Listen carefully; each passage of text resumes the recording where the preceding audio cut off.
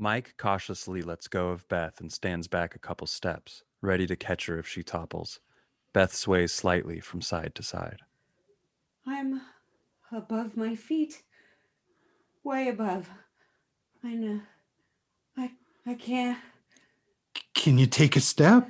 How high, me? How high up?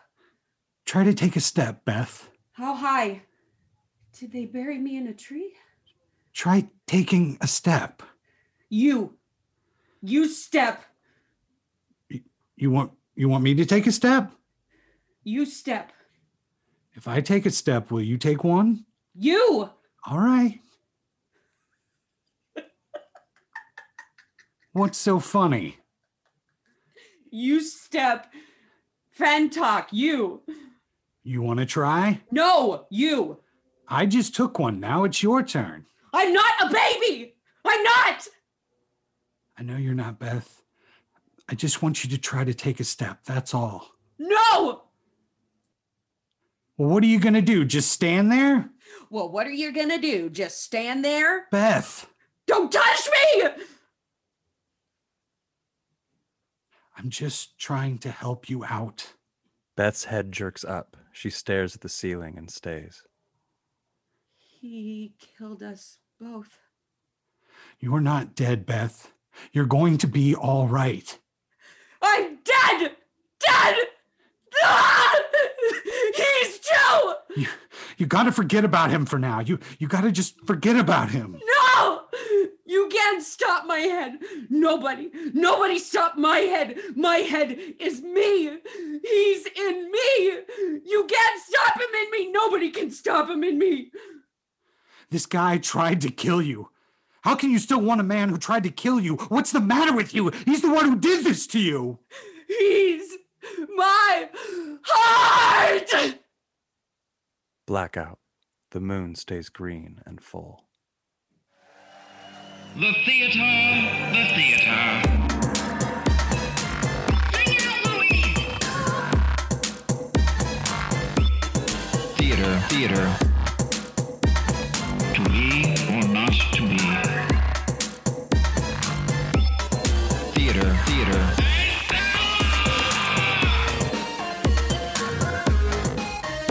The play's the thing.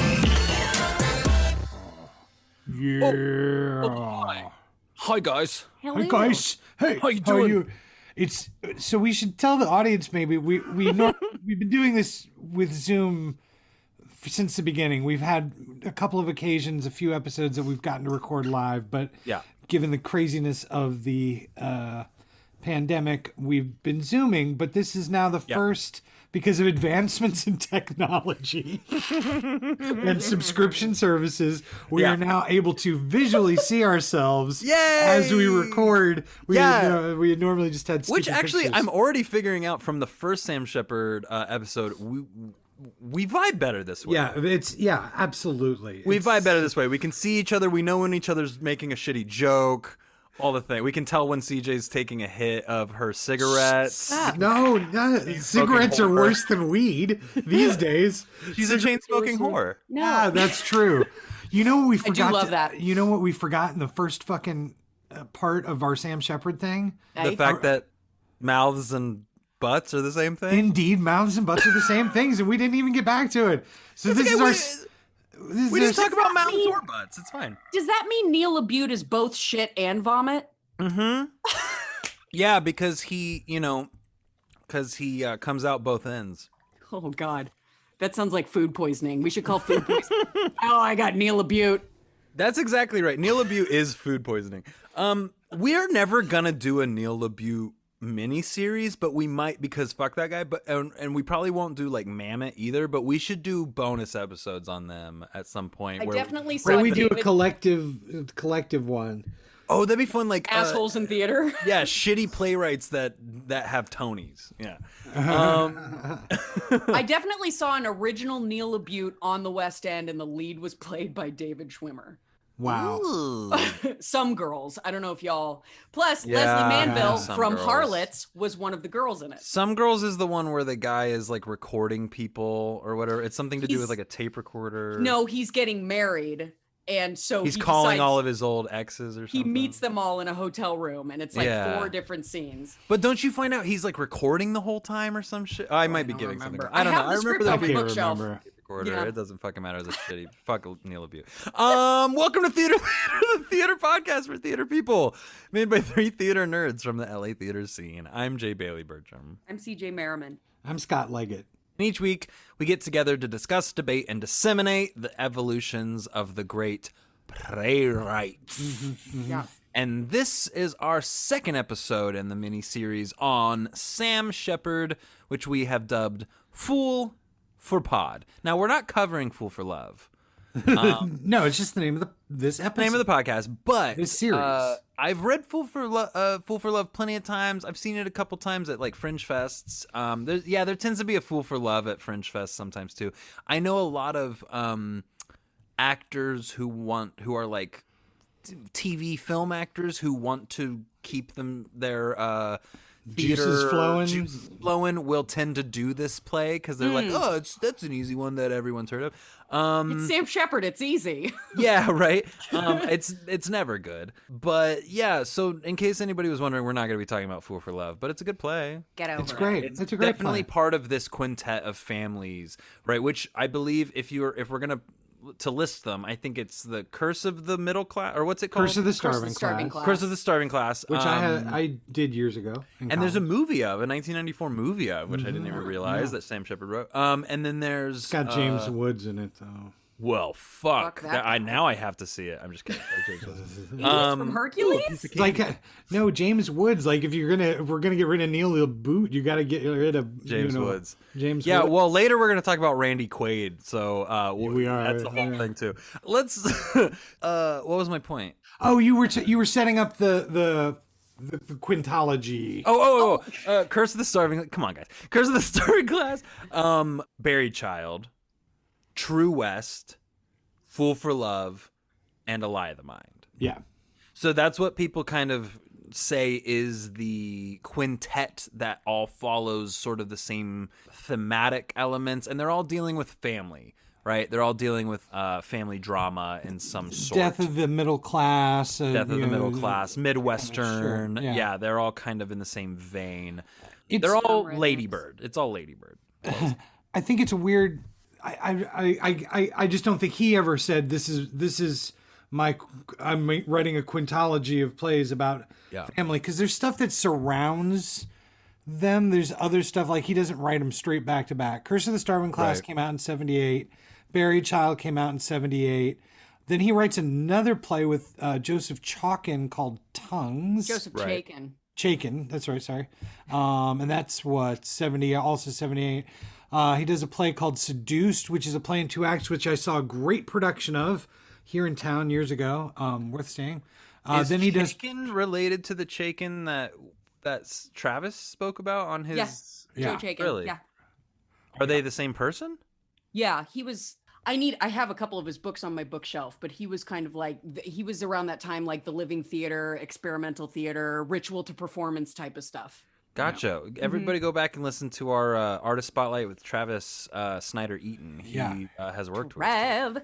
Yeah. Anyway, that's what we were. I don't think it was an intentional structural thing that he was, No, definitely not. It's the SSC. it's the academicians' need to put things in order. Right. There is no Sam Shepard theatrical universe, the SSTU.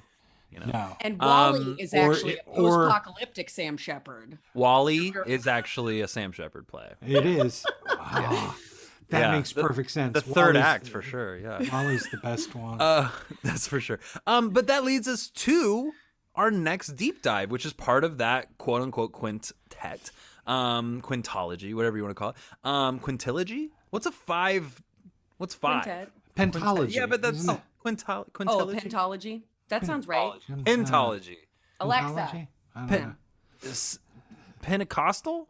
Scientology. Lie of the Mind. CJ's Breakdown.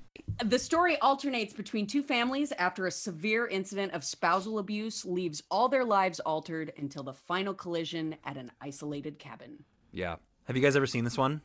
I No. have not. This was my intro into it. Yeah. May I just share with y'all? I got really sassy while I was reading this last night, and I made a Whoa. list of subtitles of Give like, it. okay, so Lie of the mind. A Lie of the colon. Mind, The Colon. Dangers of Lead Poisoning. A Lie of the Mind, Colon. A Showcase of Impotent White Male Rage. A Lie of the Mind, Colon. Women, am I right? And finally, A Lie of the Mind, Semicolon. Everyone needs fucking therapy.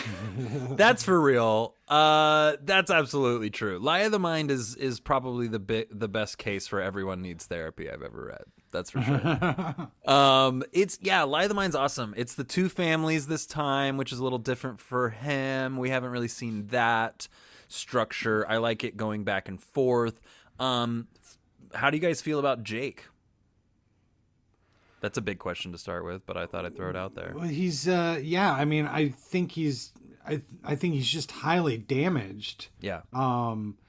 And again, going back to the themes of family and all that, he's the sins of the father, sins of the parents. Yeah. And it's really like Lorraine does everything she can to not accept responsibility for him. Yeah. To give it to something else. It's the booze. It's the loose women. It's the brother. It's everybody else but him. She does this. She shields him in a weird way.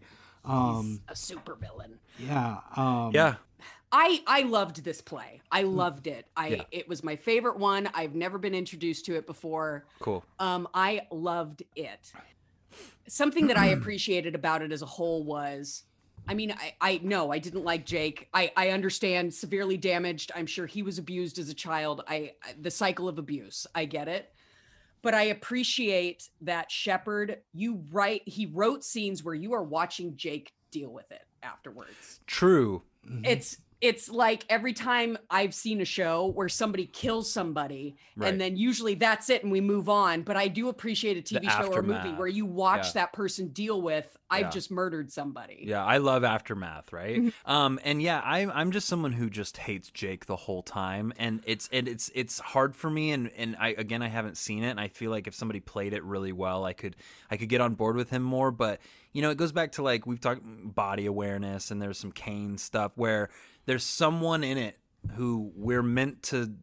He isn't placed in a place. He's not placed for us to like him. Necessarily, Right. but we do get to see a side of him where it is possible for us to understand him and feel for him. And I think that's interesting see as a the character, dots. but God, I fucking hate that guy. Yeah. Yeah, Absolutely. Well, But he's of also course you, stuck in yeah. this- yeah, but he's stuck in this horrible sort of between his father, the sins of the father, and then the sins of himself with Beth. Right, and he's just stuck in this. And the third act, there's this really we'll get there later, but there's this really great image of him literally being between the two, like on stage, and it being kind of it's fucking. Well, and I feel like great. he's the guy in this story Yeah. that gets neutered. Like he's the one where you are Yeah. terrified of him, and then you see him be the complete opposite by the end of the play. Right. I have always taken it and I haven't hated him because I think Shepard likes him and Shepard wants to like him, and he recognizes that there's something in himself in that character. Yeah. And it's an urge for salvation, Yeah. some sort of redemption, and that's always compelling. It's always compelling to see, the bad guy turn, as much as it is the other way. Jake is Adnan. And here's my take on that. And I don't know that I've ever given this take on the podcast about my about Serial, and that's a whole other thing. But I just wanted to say real quick, there is a version of that story, and my opinion is that Adnan did it. But we'll talk about that some other time. I have this. It's based in the fact that I know people. And I've even wondered if maybe I could be this way. Not as bad as like killing somebody, but I know people who, when pushed to a certain limit, have no control over themselves with anger, with violence, with, and they go. and things happen, and it's scary as shit. But I have this idea that anybody can be pushed to a certain place, especially when you're young and you have no control over your own, physical whatever. And I think Jake fits that a little bit, where it's like he beat her to... He's been abusing her their whole relationship, though, right? Yeah, right, exactly. But to a place now where he could have killed her. Right. Right? And it would have been a whole different thing. And if he had killed her, he would have felt the deepest guilt. And you see that in the play. You see that if it had gone further, he would have felt all the guilt for it. But he also feels guilt for what he's done and still loves her. Mm-hmm. And I think that's what we're meant to latch onto. I have a lot of trouble doing that, which is why I think Adnan killed. I want to go on record and say I completely disagree with Bailey. Free Adnan. I follow Rabia on Twitter. He's very good at talking on the podcast. I guess. How dare you? How dare you? But the problem with the whole thing is that it's about the murder of this young girl, and she's and it's sort of this like crazy story where nothing adds up and certain things add up, and then they're like, it's the 90s, so they're trying to ping cell phones, but it didn't really work that way at the time, and it's just the weirdest story. And this woman breaks it down in this podcast called Serial.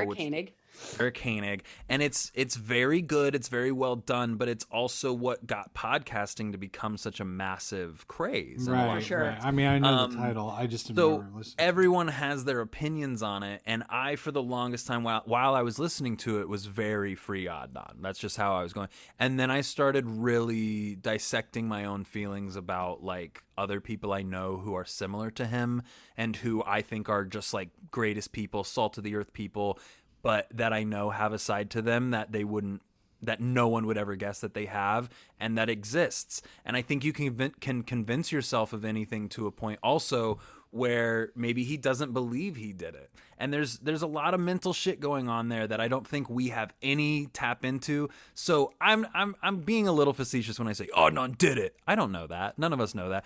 But he's innocent. it works better if he did. So it adds up better if he did. So that's where I'm going with. I mean, yeah, until we can prove it, that's just how it goes. But Adnan's a murderer. So I think that Jake, it's just a good comparison. No, it's not. Jake beat the shit out of her for their whole relationship, though. That's what I mean. It's been this big history of abuse. Anyway, I'm sorry. Yeah. Yeah, there had been a history of abuse in that relationship too, if you remember. But that doesn't matter. Lie of the mind. The big point I just wanted to make is that Jake is someone that I think people, when reading this, it's gonna create like it has just done. It's gonna create a bit of a rift between people, because I know people who read this and go, "This is about Jake's guilt and his dealing with this," and they don't think Frankie is the good guy at all. They think it's like fucked up that Frankie goes and does all this, right? So I'm the opposite. I'm completely the opposite, and I think most people would be. But I think there's a side to this, and maybe it's a male perspective or something, where I know people who do feel for Jake, and that's why I just wanted to bring up the question. I just feel like it's a hot topic for sure.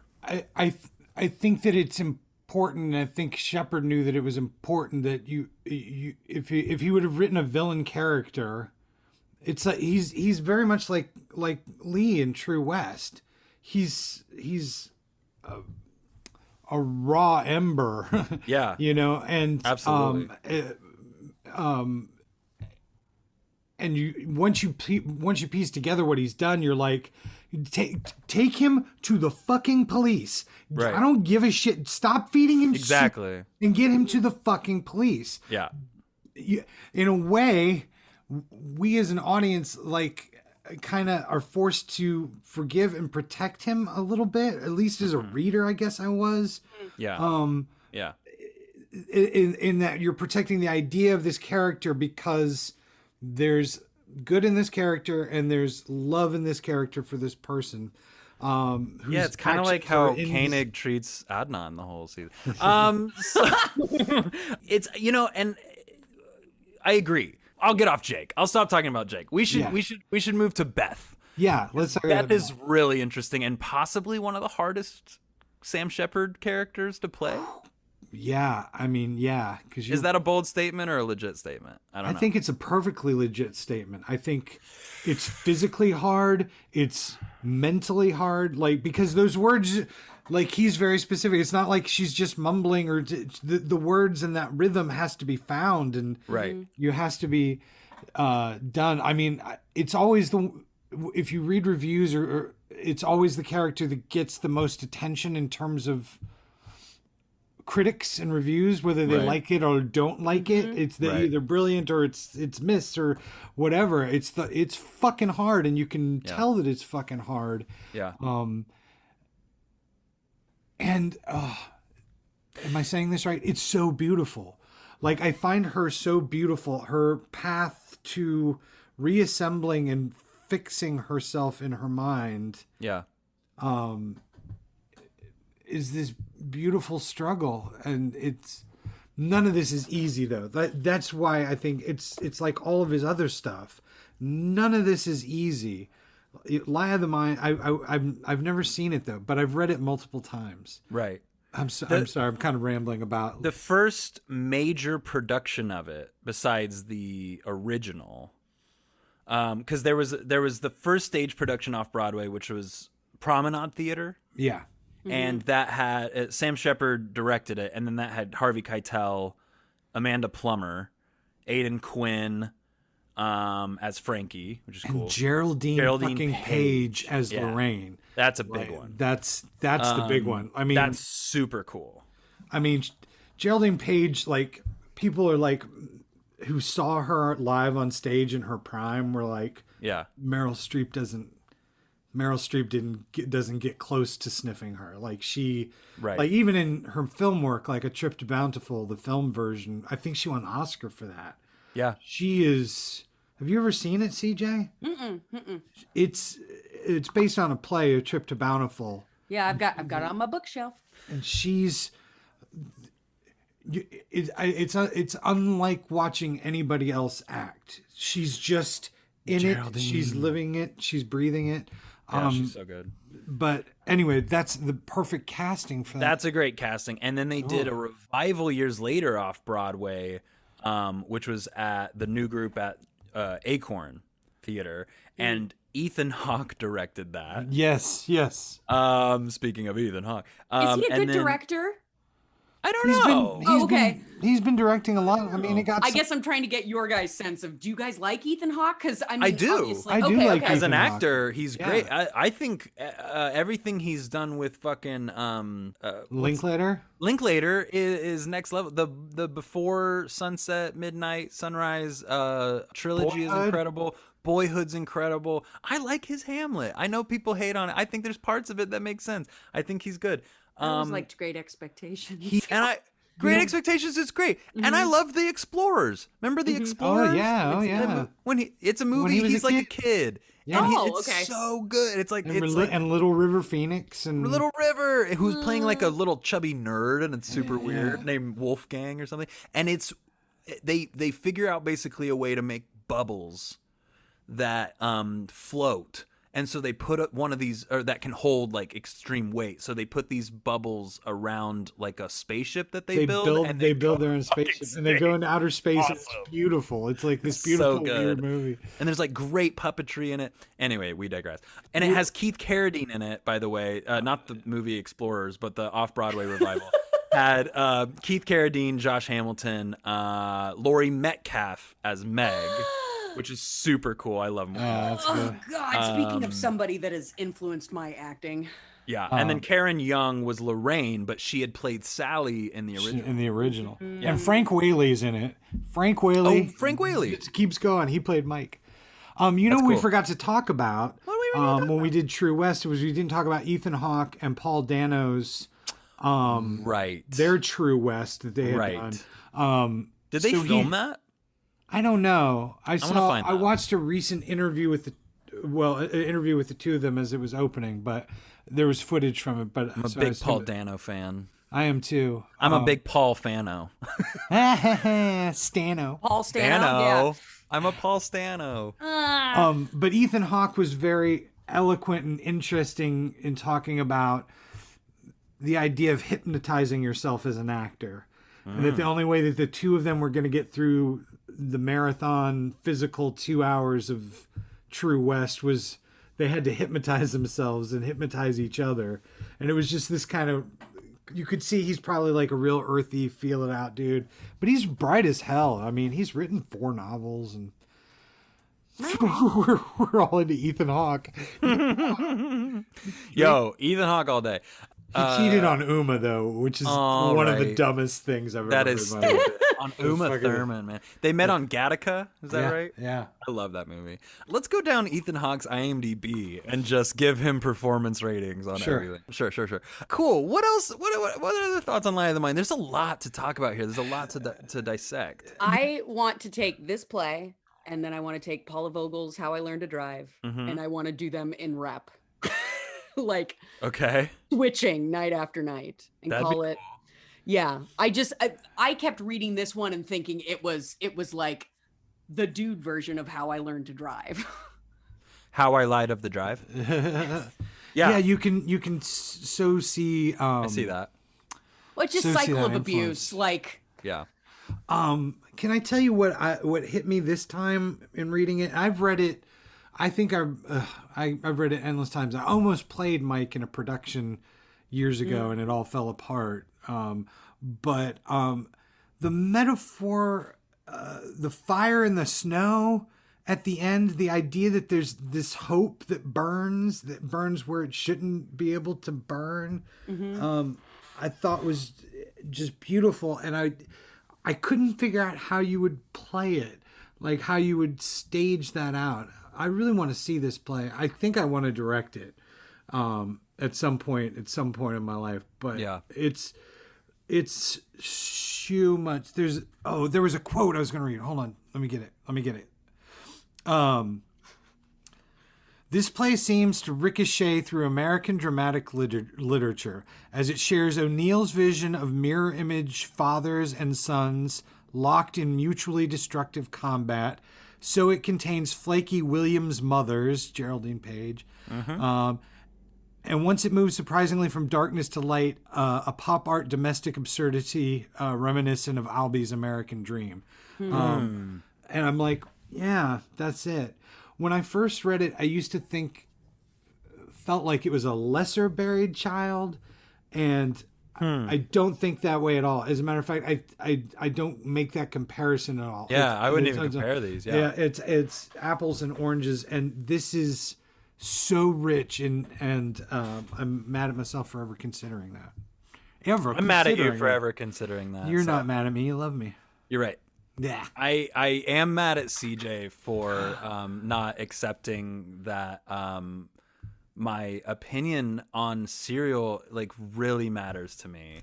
It's like a really huge deal to me. you're totally allowed. No, the point is I don't care. Disagree with you. You too violently disagree. I just don't care, which is why I would never like fight. I would never try to get him like to stay in jail or anything. It just tracks better for me in my head, and I want it to be solved. That's actually the biggest issue. I just want things to be fucking solved. And I hate that they're not, like the making a murderer shit. I'm just like, just solve it. Just tell me who did it so I can stop thinking about it. But that Kathleen Zellner, I want to kicking cover her. butt. I want to learn how to talk out of the side of my mouth like her. I want to be her best friend. Let's be straight up. And then I want her to do the Carol Baskins case just for fun. Massive digression. I have this idea to do a Designing Women that's all of the great lady lawyers from I want Alberta Jones in there, but also Leslie Abrams and Kathleen Zellner and Christina Gutierrez. And I want it to be like a Designing Women like sitcom thing. Hell yeah. I think only me and 5 of my friends would get it, but I'm obsessed with that. I would watch it. It can be the sequel to our Top Girls with Playwrights. Yeah. Yes, I love it. Anyway, good times. Lie of the Mind was the first one I think I read for real when I was at Hogwarts, and it just really stuck with me. I have a lot of love for this play. I love it. Yeah. I have a lot of love for this play. I'd love to tackle a couple of these roles. Baylor Specifically, in a few years, I'd love to play Baylor. Just a good fucking show. Yeah, I'd like to do Mike. I will do Baylor at some point later. Yeah. I was gonna use. Neither of you've seen this. I haven't, and I'd love to, but there's some cool theatrical things in it, like where it's like, at the beginning, one guy's supposed to be like behind everyone in the audience, right? When he's on the phone calling Frankie and things like that. Like, I love that kind of shit. I would love to see this done. Let's go see it, or let's just produce it. One of the things that struck me is I read about the music. He has a special playwright and director thing that he had live music. I forget what the fucking name of the band was. It's in that copy of the play. Mumford and Sons, actually. It's like they're like Mumford and Sons. It was Panic at the Disco. I love. No, they're like the Red Clay Ramblers or something like that. All right. Out of North Carolina, they're a bluegrass band, but they also do like Irish and English traditional folk songs and stuff. Love that shit. So you could feel it, and it changes. Like it's got that Irish vibe of old Irish songs, but then it's got like real like cool like picking like bluegrass country music, really great stuff. I'm a bluegrass stan, y'all. I'm from Kansas, where the Bluegrass Festival takes place every year, and it's something I'm a massive fan of. Yeah, big fan. I could talk bluegrass all day. You guys want to do a bluegrass podcast? I fucking love bluegrass. Does this play have Did they ever give a location on it where they are? Montana and California. Right. Montana and California. So Jake is in Montana, right? Mm-hmm. Yeah, and Beth and her family are in California. Northern California. I'd forgotten there for a second. Yeah, but it all feels very Midwest. I made this joke earlier that it's these are similar to like Lady Bird or something. Lady Bird is set in Sacramento. Did you guys see that? Lady Bird? Mm-hmm. It's set in Sacramento, but it feels so much like Wichita, fucking Kansas. Like it just feels like a Midwest town. Mm-hmm. And I feel like a lot of California feels that way, even though we always see it as like sunny SoCal with the palm trees. It's like, no, NorCal is like is just the Midwest. Fresno? Come on. There's nothing different there. Right. And it's red. Yes. And it's red as fuck. Red as shit. LA is the the only California is San Francisco. Well, and the Bay, and maybe like Sac, but that's it. You know. Mm-hmm. Sac Pimento. So our nation's capital. I mean, our state capital. I wanted to just real quick interject about Baylor. And get your guys' vibe on Baylor. Go Bears. Go Bears. Go Bears. Baylor Bears. Waco. Because he's an asshole, but he also kind of drops some truth bombs a little bit. Yeah. I mean, he's a hoot of a character to play, I'm sure. Yeah. Like and it kind of steals the script. Every bigot I know has had a good idea now and then. Right. You know what I mean? Yeah. Yeah. I hated him. Honestly, like out of Jake, obviously, but like I understand why he would be a fun character to play, and he says stuff that's funny and everything, but I think the whole time I was paying attention to how he treated Meg, and I was like, I fucking hate this guy. Oh yeah. As a character, I really, like I said earlier, I really want to play him someday because he just is my uncle. Right. He's my uncle. He's all of our uncles. Like, well, in the switch of that, exactly. I would love to play Lorraine. And she's a horrible, evil person too. So right. Oh, Lorraine's that's a juicy part right there. Oh yeah. Yes. Yeah, I love that role. Geraldine Page, y'all.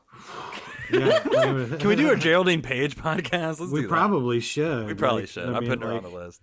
Like That's she's great. got some amazing stuff out there. You can watch. Lorraine I think Leon knew her. Of course. Wow. Nice. Of course. Who was she married? She was married to somebody. Someone sexy. Somebody famous, yeah. Is there anything else we want to say on Lie of the Mind?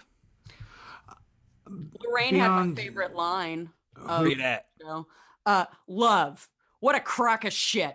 Love. There's another disease. Only difference is it's a disease that makes you feel good while it lasts. Then when it's gone, you're worse off than before you caught it. Well, guess what I'm going through right now? I I just read that. I'm like, God damn right, Lorraine. Hashtag COVID. I mean, love. I meant love. COVID love. COVID love. Love it. Love in the time of COVID. Yeah, The name of every play written during the quarantine. there's just this wonderful theme about sort of the torture of love, the torture the opposite sex do. None of these relationships, there's nothing healthy going on. No. None of these couples that are anyway healthy. And Shepard in general is writing about things that are not fixed. Mm-hmm. Right? He's writing about things that are broken, are not gonna get fixed. They never get fixed. That's never his point. He never finishes the problem. No. He's always just like, these are the problems. no. Here's how they deal with them. That final moment of True West is so fucking nuts. Yeah. Like what they're just staring at each other. They're Buried just child staring. at the end. Tilden's just walking around with a dead baby. You're just they're not dealing Going with it. upstairs. Fix this, or you're gonna get Fix Trump. this. Right, and that's the point he's trying to make. He's like, fix these things and do it. And I'll quote, I'm going to think of it. I believe it's Abraham Hicks, but I'll double check this. There's a great quote that is, you want to change the world? Go home and love your family. Right.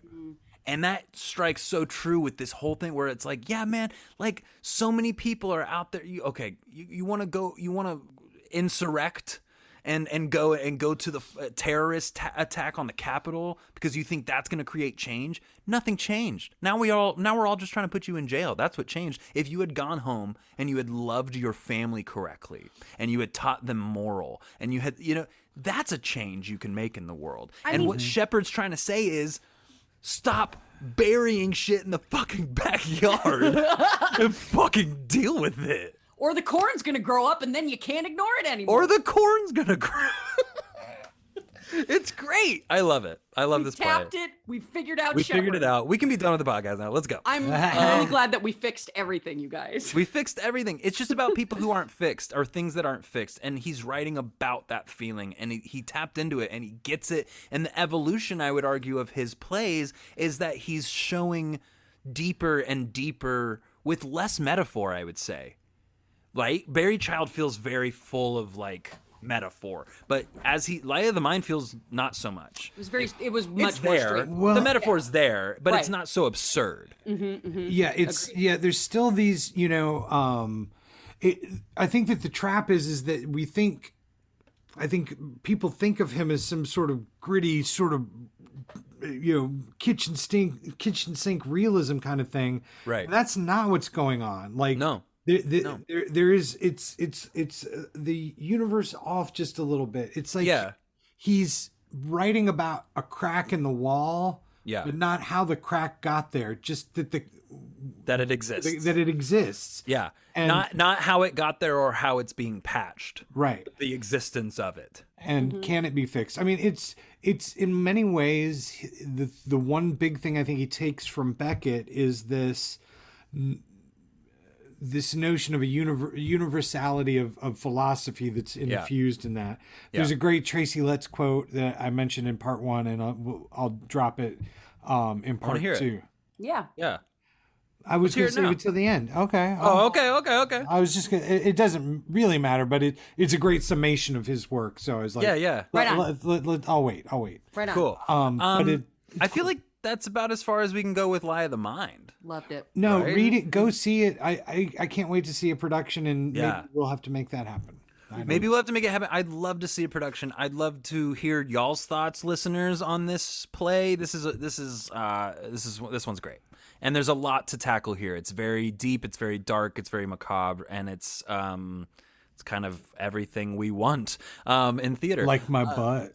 My butthole's macabre, dark- which means dark your and mouth is macabre. also. Thank those you. things. Yes. Mouths and butts are the same thing. So let's go to the next one. What's the next one we're doing, Scott? It's called God of Hell. Oh. CJ, what's it about? CJ's Breakdown. Wisconsin dairy farmer Frank and his wife Emma's peaceful middle American life is destroyed by Mr. Welch, a mysterious, ultra-patriotic government employee in pursuit of Frank's old friend, Haynes. Boom. Yeah, it's this is sort of a response to the events of September 11th, 2001. Correct? It is, but also it was more immediately in response to the Abu Ghraib scandal and all this the torture. It was the pictures that torture were coming stuff. out. So yes, it was in response to that. But then he wrote it real fast. Yeah. Yeah. It was first produced at the Actors Studio Drama School, which is super cool. Directed by Lou Jacob, who I've never heard of, but it had Tim Roth As Welch. as Welch. It had Randy Quaid as Frank, which is interesting because of who Randy Quaid is and has become. But he was a marvelous actor. Like people forget, like he was an had Oscar a nominated Oscar actor. nomination. Yeah, he was great for a long time. Yeah, what was that for? I want to say it was Midnight Express, but I think it was Last Detail. You are correct. It was The Last Detail. Randy Quaid is a weird, and he's one of my favorite character actors in terms. Okay. Uncle Eddie is one of the oh my god funniest characters ever. It's not you roll over. You let Uncle Clark scratch your belly. Get the hamsters in the rubber sheets. We're moving in. Shitter's full. He the Independence Day guy. He was an Hello, Independence. boss. Yes. Yeah. Okay. Yes. What? Now wait. He's a bit of a trumper, I believe. He's a yeah, I was he's like, gone did over he- the edge. Yeah, I mean, problematic, but I was wondering in what way. Yeah, and I don't know all of it. I know there's a lot of drama surrounding him. There's some weird shit going on there. His wife is kind of wacky and has Yeah. contributed to his. So his life is like a Sam Shepard play. Yeah, they're Well, big he was in Trumpers. Go ahead. I'm sorry. Well, they're big Trumpers, and he's one of the people who sort of was asserting, without evidence, that the 2020 election was bullshit, and is still sort of on that train. He's Like Cardoon. yeah. But he's gotten to the point where he's wearing tinfoil hat kind of thing. Oh, Yeah, okay. he's Something a happened, like, own there was a- guy. He watches One America News rather than Fox. He Anything boycotts else? Fox. And, Wow. Okay. Got he's it. even worse than he's trash. And you know what? His brother's trash too. Fuck Dennis Quaid. So great. I will say I met Dennis Quaid one time, and Oh. he was really cool to me. He's supposed to be one of the coolest people, but apparently he's a Trump supporter, and it's hard for me to get on that train right now. Dennis, I don't think email he's us. to be Clear it fair. up.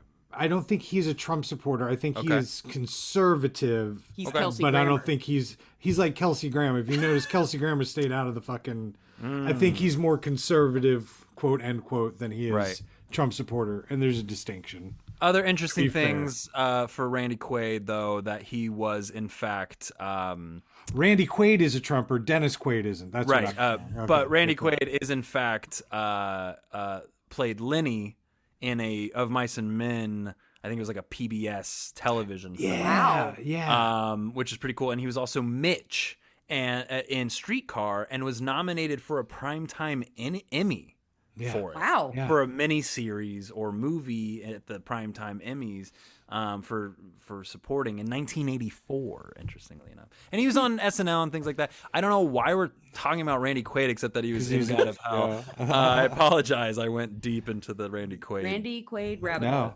I have a cool God of Hell story. Tell. So Brian Krasner, friend of the podcast and my roommate, B. Kraz.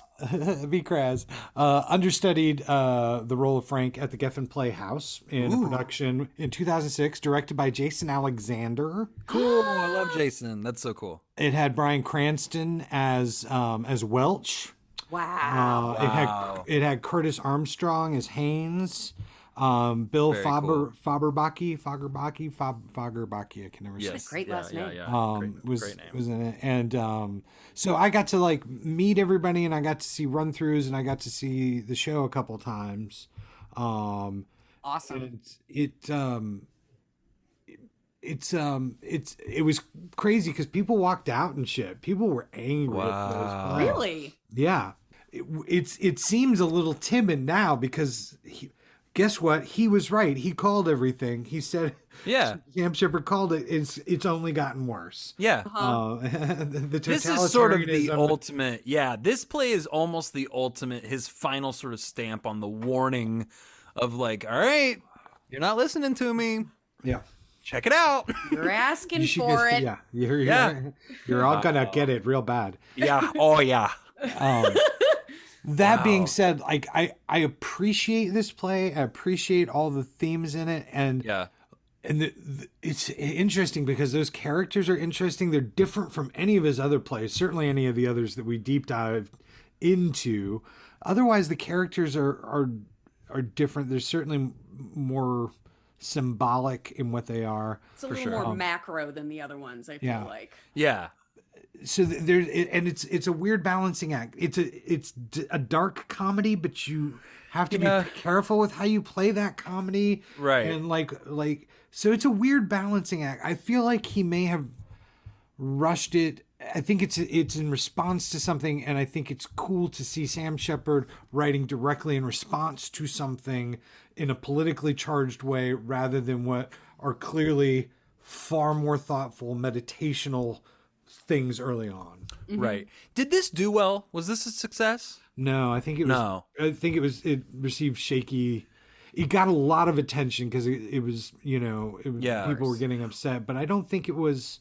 It didn't win any awards or anything like that. Right. We tried to choose things that were sort of representative of certain times in his, writing. I Buried Child was starting a little late because I know he was writing before that, but that was his like big one that took off. So that's why we wanted to start it there. This is one I hadn't even ever heard of until maybe like a year or two ago. Someone suggested it to me, and I was just like, oh, okay. And I didn't read it. I was like, that doesn't interest me right now. I don't know why I haven't read that one, but I haven't. And I've read, like I said before, I've read almost all of his plays. So the fact that I never went and picked this up was interesting to me. But reading it this time,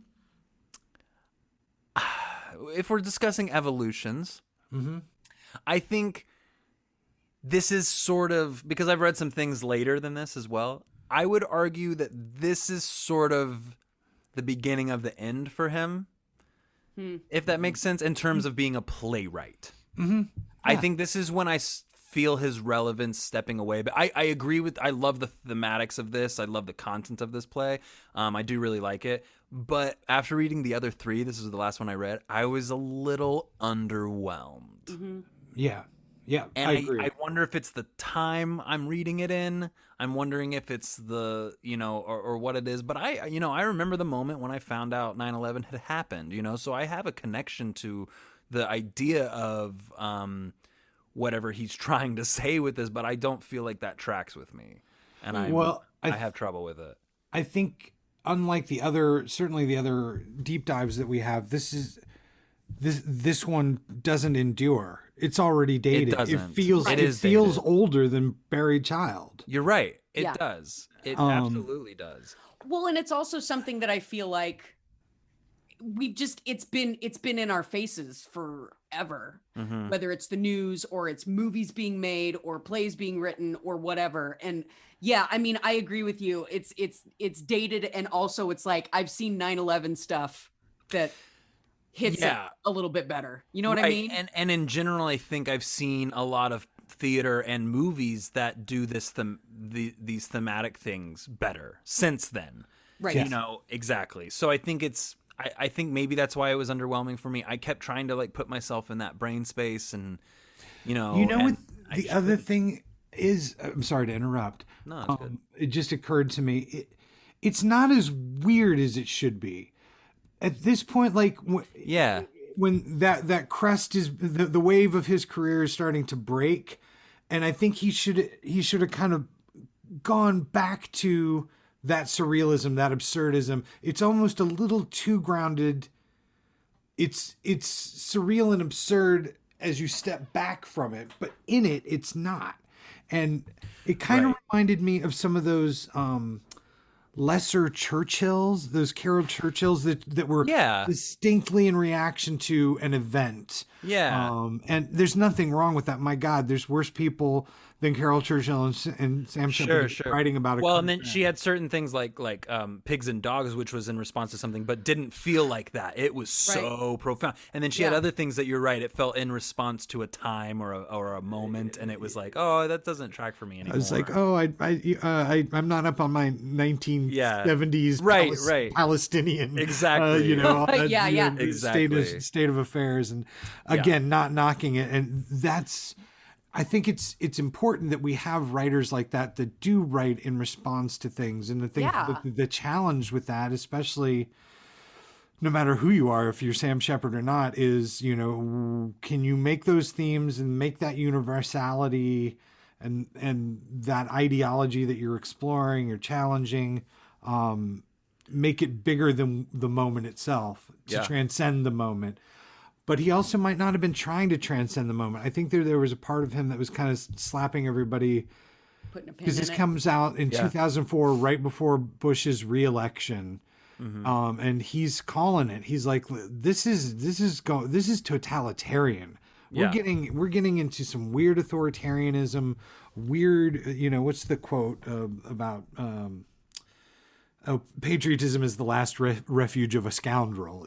That's what Welsh is, and so he's not wrong. He doesn't. It's just the whole thing just kind of misses, and I don't get enough of the other characters. And I love this idea that this aggressive patriotism, right, is making this sort of homestead, this heartland house, sort of like a torture scene, right? Or like but to me, that's where all the aggressive patriotism is. Right, absolutely. And I think so I can get behind the idea of it. And but I don't, it just doesn't, I don't know that it gets there. And I read this great quote. It's like, Welsh is promoting a radioactive brand of conformity with a dangerously long half-life. That's a great way to put it. Is it's sort of like, it's like, well, that's where we are now, which is what we said 100 times. I think we've hit the nail on the head that this one just doesn't. Would you say, Scott? Like, this doesn't it doesn't live up. It doesn't. It doesn't endure. It doesn't endure. It's a period play. It's a period piece. You write 40 plays, not all of them are going to be masterpieces. And I think that when you talk about Buried Child, True West, and Lie of the Mind, those are masterpieces. You know what I mean? Like True West is, aside from a few modern references, is almost Godot-like in terms of, right. I can easily see it being done in 50 years is what I'm saying. Yeah. This play isn't going to be done in 50 years. It could be done now, but to what end? It's gotten so much worse. It's a period piece, like CJ said, or just like Austin's screenplay in True West. He's writing a period piece. Writing God of Hell. What's a period piece? Oh, now we've connected the Sam universe. Oh. The story and that Wally they're telling. is the ant. And Wally is Lorraine from Alive. No. This is amazing. We've gone pretty deep into Shepard. We've talked a lot about him. We've gone through his evolution. If you guys have any other thoughts on God of Hell, let's get them out. But I don't know that there's a whole lot to dissect here. We can step through the plot if we want to. No, I don't think it's. I think that there's interesting characters in here.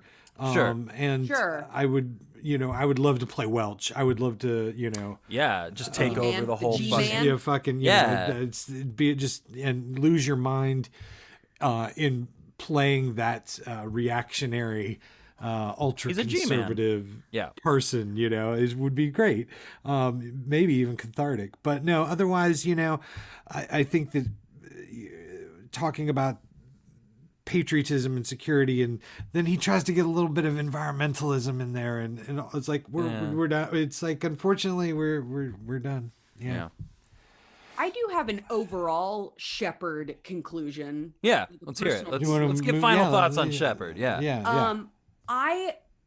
And this is a personal preference for me that I'm finding, and I think it'll change and shift as I grow older and have different experiences. But the time in Shepard that I like is when it is a straightforward, honest scene going on. Yeah. For me, when you get in too much absurdity or surrealness, for me, I want to see the truth of what's going on as opposed to, now what does this mean? And I think it's just because I've never been good. When I read Buried Child the first time, if I were ever sit down and watch Buried Child, I'd be like, why the fuck is he covering him with corn? What's that mean? Yeah. And I would probably spend Act 2 trying to figure out what the hell that meant. Right. I don't know. I think I have a more literal brain. And so I like the Shepard stuff when it's a little more like just people talking. Naturalism and realism. Yeah, I get that. What about you, Scott? Final thoughts on the Shep dog, on the Shep pod, and your Tracy Letts quote. I want to hear that. Yeah, Yes. I got it coming up. My final quote was a buddy of mine back in the day would talk about Shepard, and we came up that the Shepard is kind of one of these dudes that he's shat in some really crazy places. He's eaten at some really greasy diners, and he has drunk in some fucking hole in the fucking wall bars. Yeah, and I think the other thing that strikes me every time I read it, despite judging actions of certain characters, and rightfully so, he never disdains any of his characters. He never gives you a villain that you can easily just hate. You hate people because of what they do and what they say, but he likes those people. Which is why I wanted to have that Jake talk, because it's it's Annie Baker does that too. We talked a lot about that on the Annie Baker pod. Is that she doesn't hate the people she's writing. Well, Vogel does it so well. And I forgot about that. How I Learned to Drive. It's like that character. You should hate that character, and you don't. Which is probably why he was able to do what he did. Anyway, which is like the opposite of like Humbert situation where we're only hearing his side and we're meant to hate him. Right. You know, and it's oh god, it's so interesting. Well, we're gonna do a Vogel podcast again someday. I just want to talk about her all fucking day. Keep going, Scott. I'm have sorry. Natalie back. No. I just but I think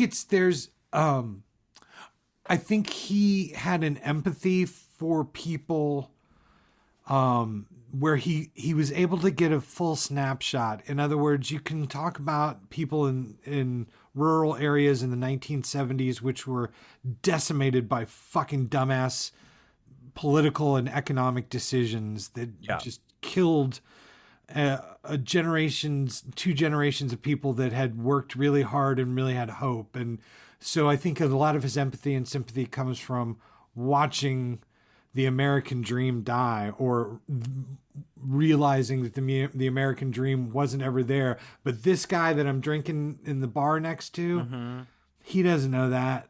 And so I think that there's sort of a great love for dumbasses in a lot of ways, a lot of empathy for that, you know, that, or for small town folk, for townies. But also, like, you look at Lee's a drifter. Yeah, he's a criminal. He's a thief. Easy but you riders. love him. You love him the whole time. Absolutely, ne'er-do-wells. Ne'er-do-wells. Yeah. Yeah. Real quick, Tracy Letts' comment. It's very short, and I probably hyped it too much. He was able to Sam Shepard was able to synthesize many different elements: European avant-garde, rock and roll, cowboy movies, poetry, and a working class sensibility. And it was that balancing act that he was able to sustain for so long that made him who he was. And I'm like, yep, that's in every fucking thing. That's in every fucking play. He understood it. For sure. Tracy Letts has fucking X-ray goggles for that shit, man. That's exactly right. That's perfect. And that's a great way to say it. And he worshipped at that dude's altar. And I'm just glad that they met and they thought each other was cool. I just think that's great. Shit. Oh, that's super cool. Yeah, my could final write thoughts Top on Boys and they'll be in it. There you go.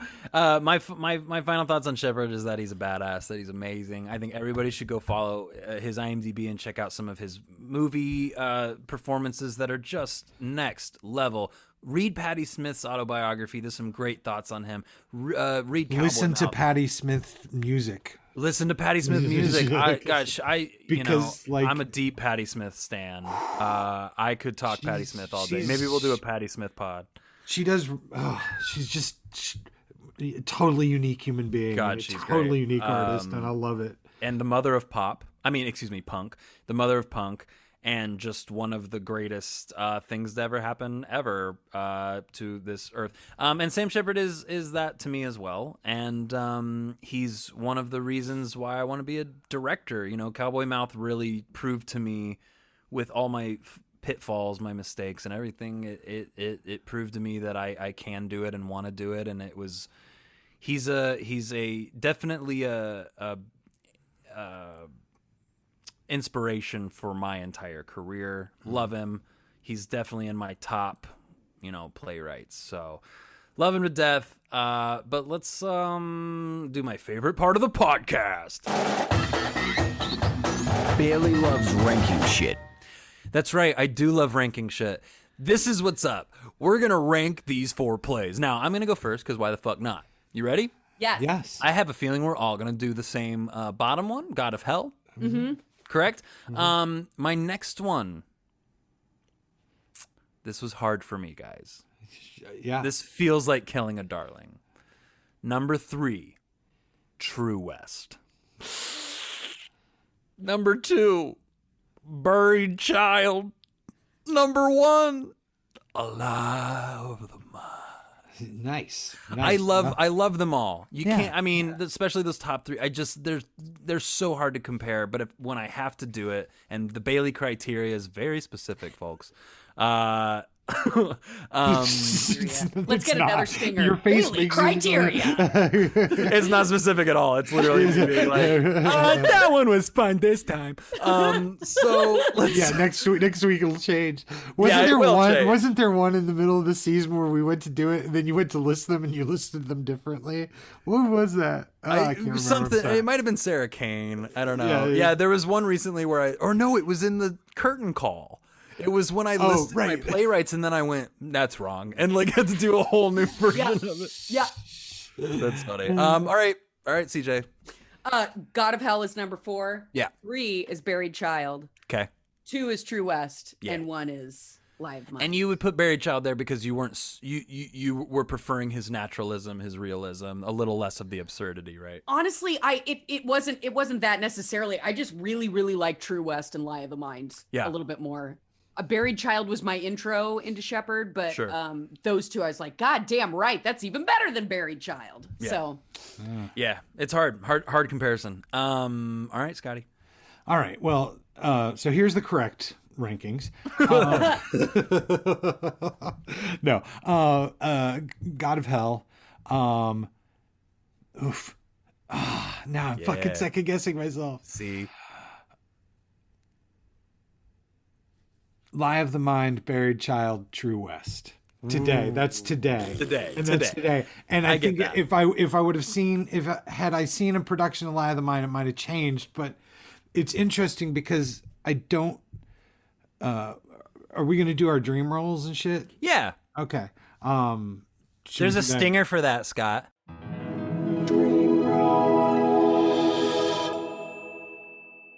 So Lie of the Mind is the one I want to direct. I want to tear this apart. I want to work with all these. Plus, it's a fuller cast and all that. Agreed. True West, I want to do and play. We should do it, Bailey, and then switch roles. We could easily play brother. Yo, I want to play Austin. Okay. If we do the performance, I want to do Austin and you do Lee. No, we do like John C. Reilly and Philip Seymour Hoffman, and we trade back and forth. They traded back and forth. Not every night. Yes. When Philip Seymour Hoffman and John C. Reilly did it, they changed. They would do like a week. John C. Reilly, friend of the pod, and Philip Seymour Hoffman, the greatest actor of all time. Keep going. Yeah, they did it, and they would switch. They would switch. Like they wouldn't switch back and forth, altering performances. They would do. They would do a week, and they would switch. Disseminated in my pants. Yeah. Gross. So that's what we're doing, Bailey. Congratulations. We're gonna do that. Yeah, I really want to do that. It's one of those things I want to do so bad that I don't care if it falls flat on its No, we'll just do it. We'll just learn it and do it, and anyone can come. If they don't come, fine. We're gonna do it. Word. I just Fucking want A. to say that I'm fucking pissed off that you said that because that was my idea because I want to play Lee and Austin and I want to switch every night. Well, How about I we didn't- do John So C. you took Riley? my idea. John C. Riley and Philip Seymour Hoffman took it several years ago. What if all three of Sure. us did it and we do a rotation There we And go. one where of we us all plays the just know mother? the show? Yeah, we I all wanna just play know the show Ma. so well that we can all play all 4 parts. Nobody steal that idea. Is that all your dream roles, Scott?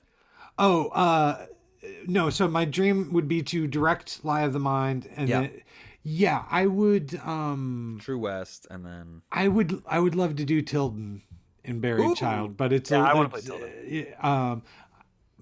but Buried Child is the one I just kind of don't mind being an audience member for sure. and absorbing it and Yeah. watching and trying to take it apart and figure it out.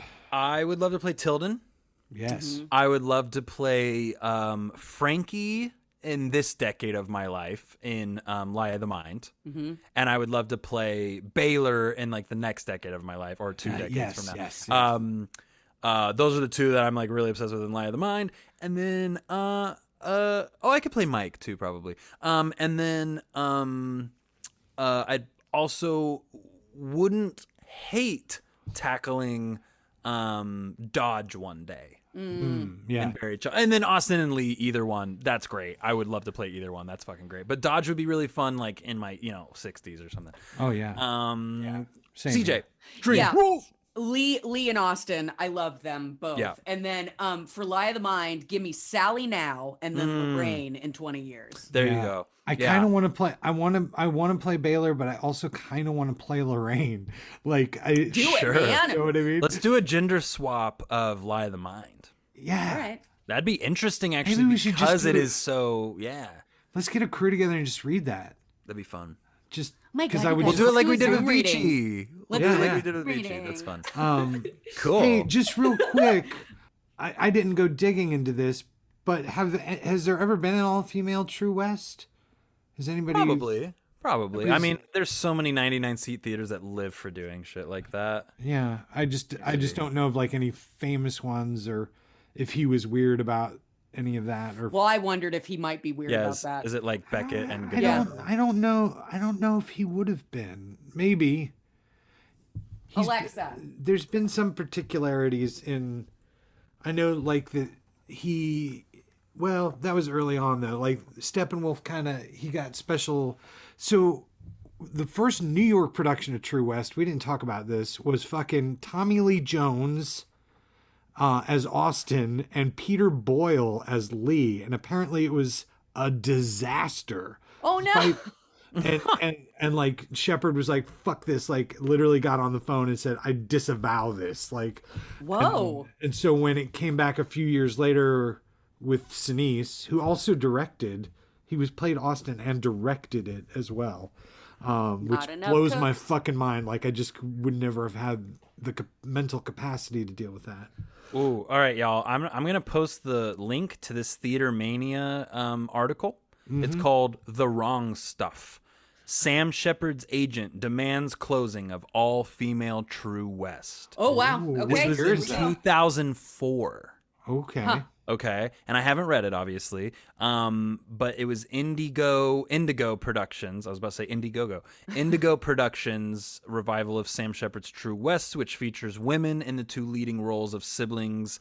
Has been ordered closed immediately by Shepard's agent Judy Bowles.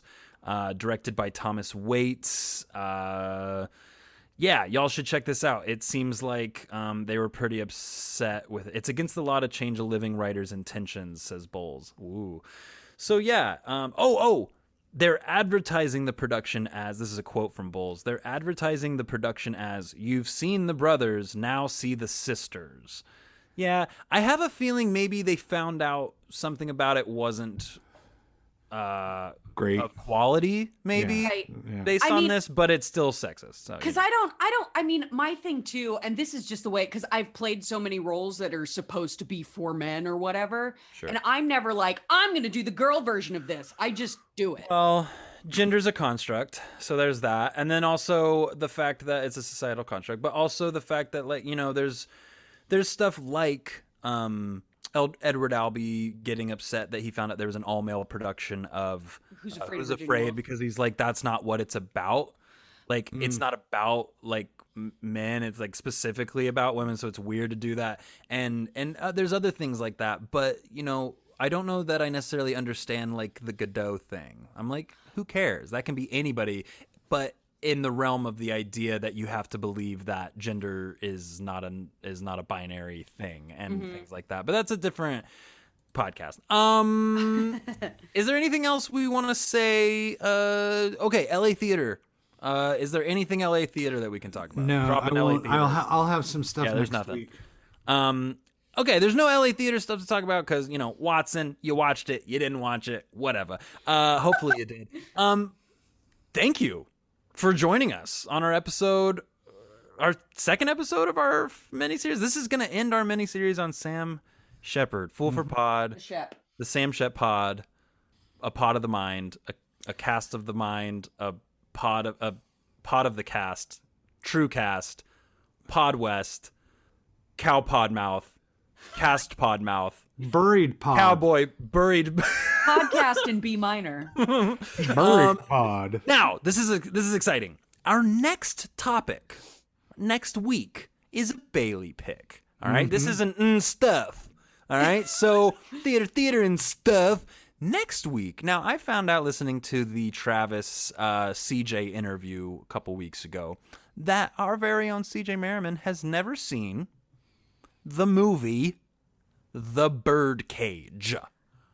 The Mike Nichols directed, Sorry. Robin Williams starring, Nathan Lane, Robin Williams starring, Birdcage. Now, The Birdcage is based on La Cage aux Folles, which is a French film, which then was made into a musical, which then was made into a movie called The Birdcage. We're going to watch The Birdcage and find the musical somehow. I'm going to figure that out and send it to you guys. And we're going to watch that. And if you guys have the time, I might make you guys watch the old movie as well. And we're going to discuss the differences, The Birdcage versus La Cage. It's going to be super fun. Join us for that. I can't fucking wait.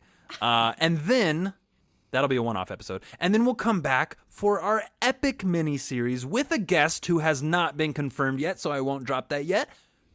August fucking Wilson. Excited about that. Yeah, I'm really pumped about that. It's our first Playwright of Color. We're going to go ham and dissect as many of his plays as we can because I've read them all and I fucking love them and I can't wait. And also we have now these movies that we can watch. Ma Rainey, go check it out. Fences, please go check it out. They're fucking phenomenal. Yeah, August Wilson. CJ. Hey, listen, we know that you're probably sitting at home screaming at us about Adnan and Hay and And other things. And we want to hear your opinion. So follow us on Instagram, send us emails, post on our pages.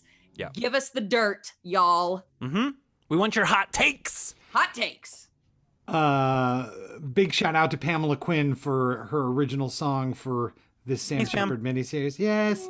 Thanks, Big shout out to Ryan Thomas Johnson for our theme song and our amazing Stingers. Stingers. Thanks, Ryan. Thanks to everybody for listening. Thank you for being a friend. Thank you for Thank you for being a friend. All right, guys, we have another Golden Girls trivia here for you. Good times. We love you all. Stay safe. That's all I got. You all got anything else? No, Throw your just trash Don't get away. COVID. Throw your trash away. Stop honking all the time. Yeah. We love you. See you. Goodbye. It's a hard knock. It's a hard knock.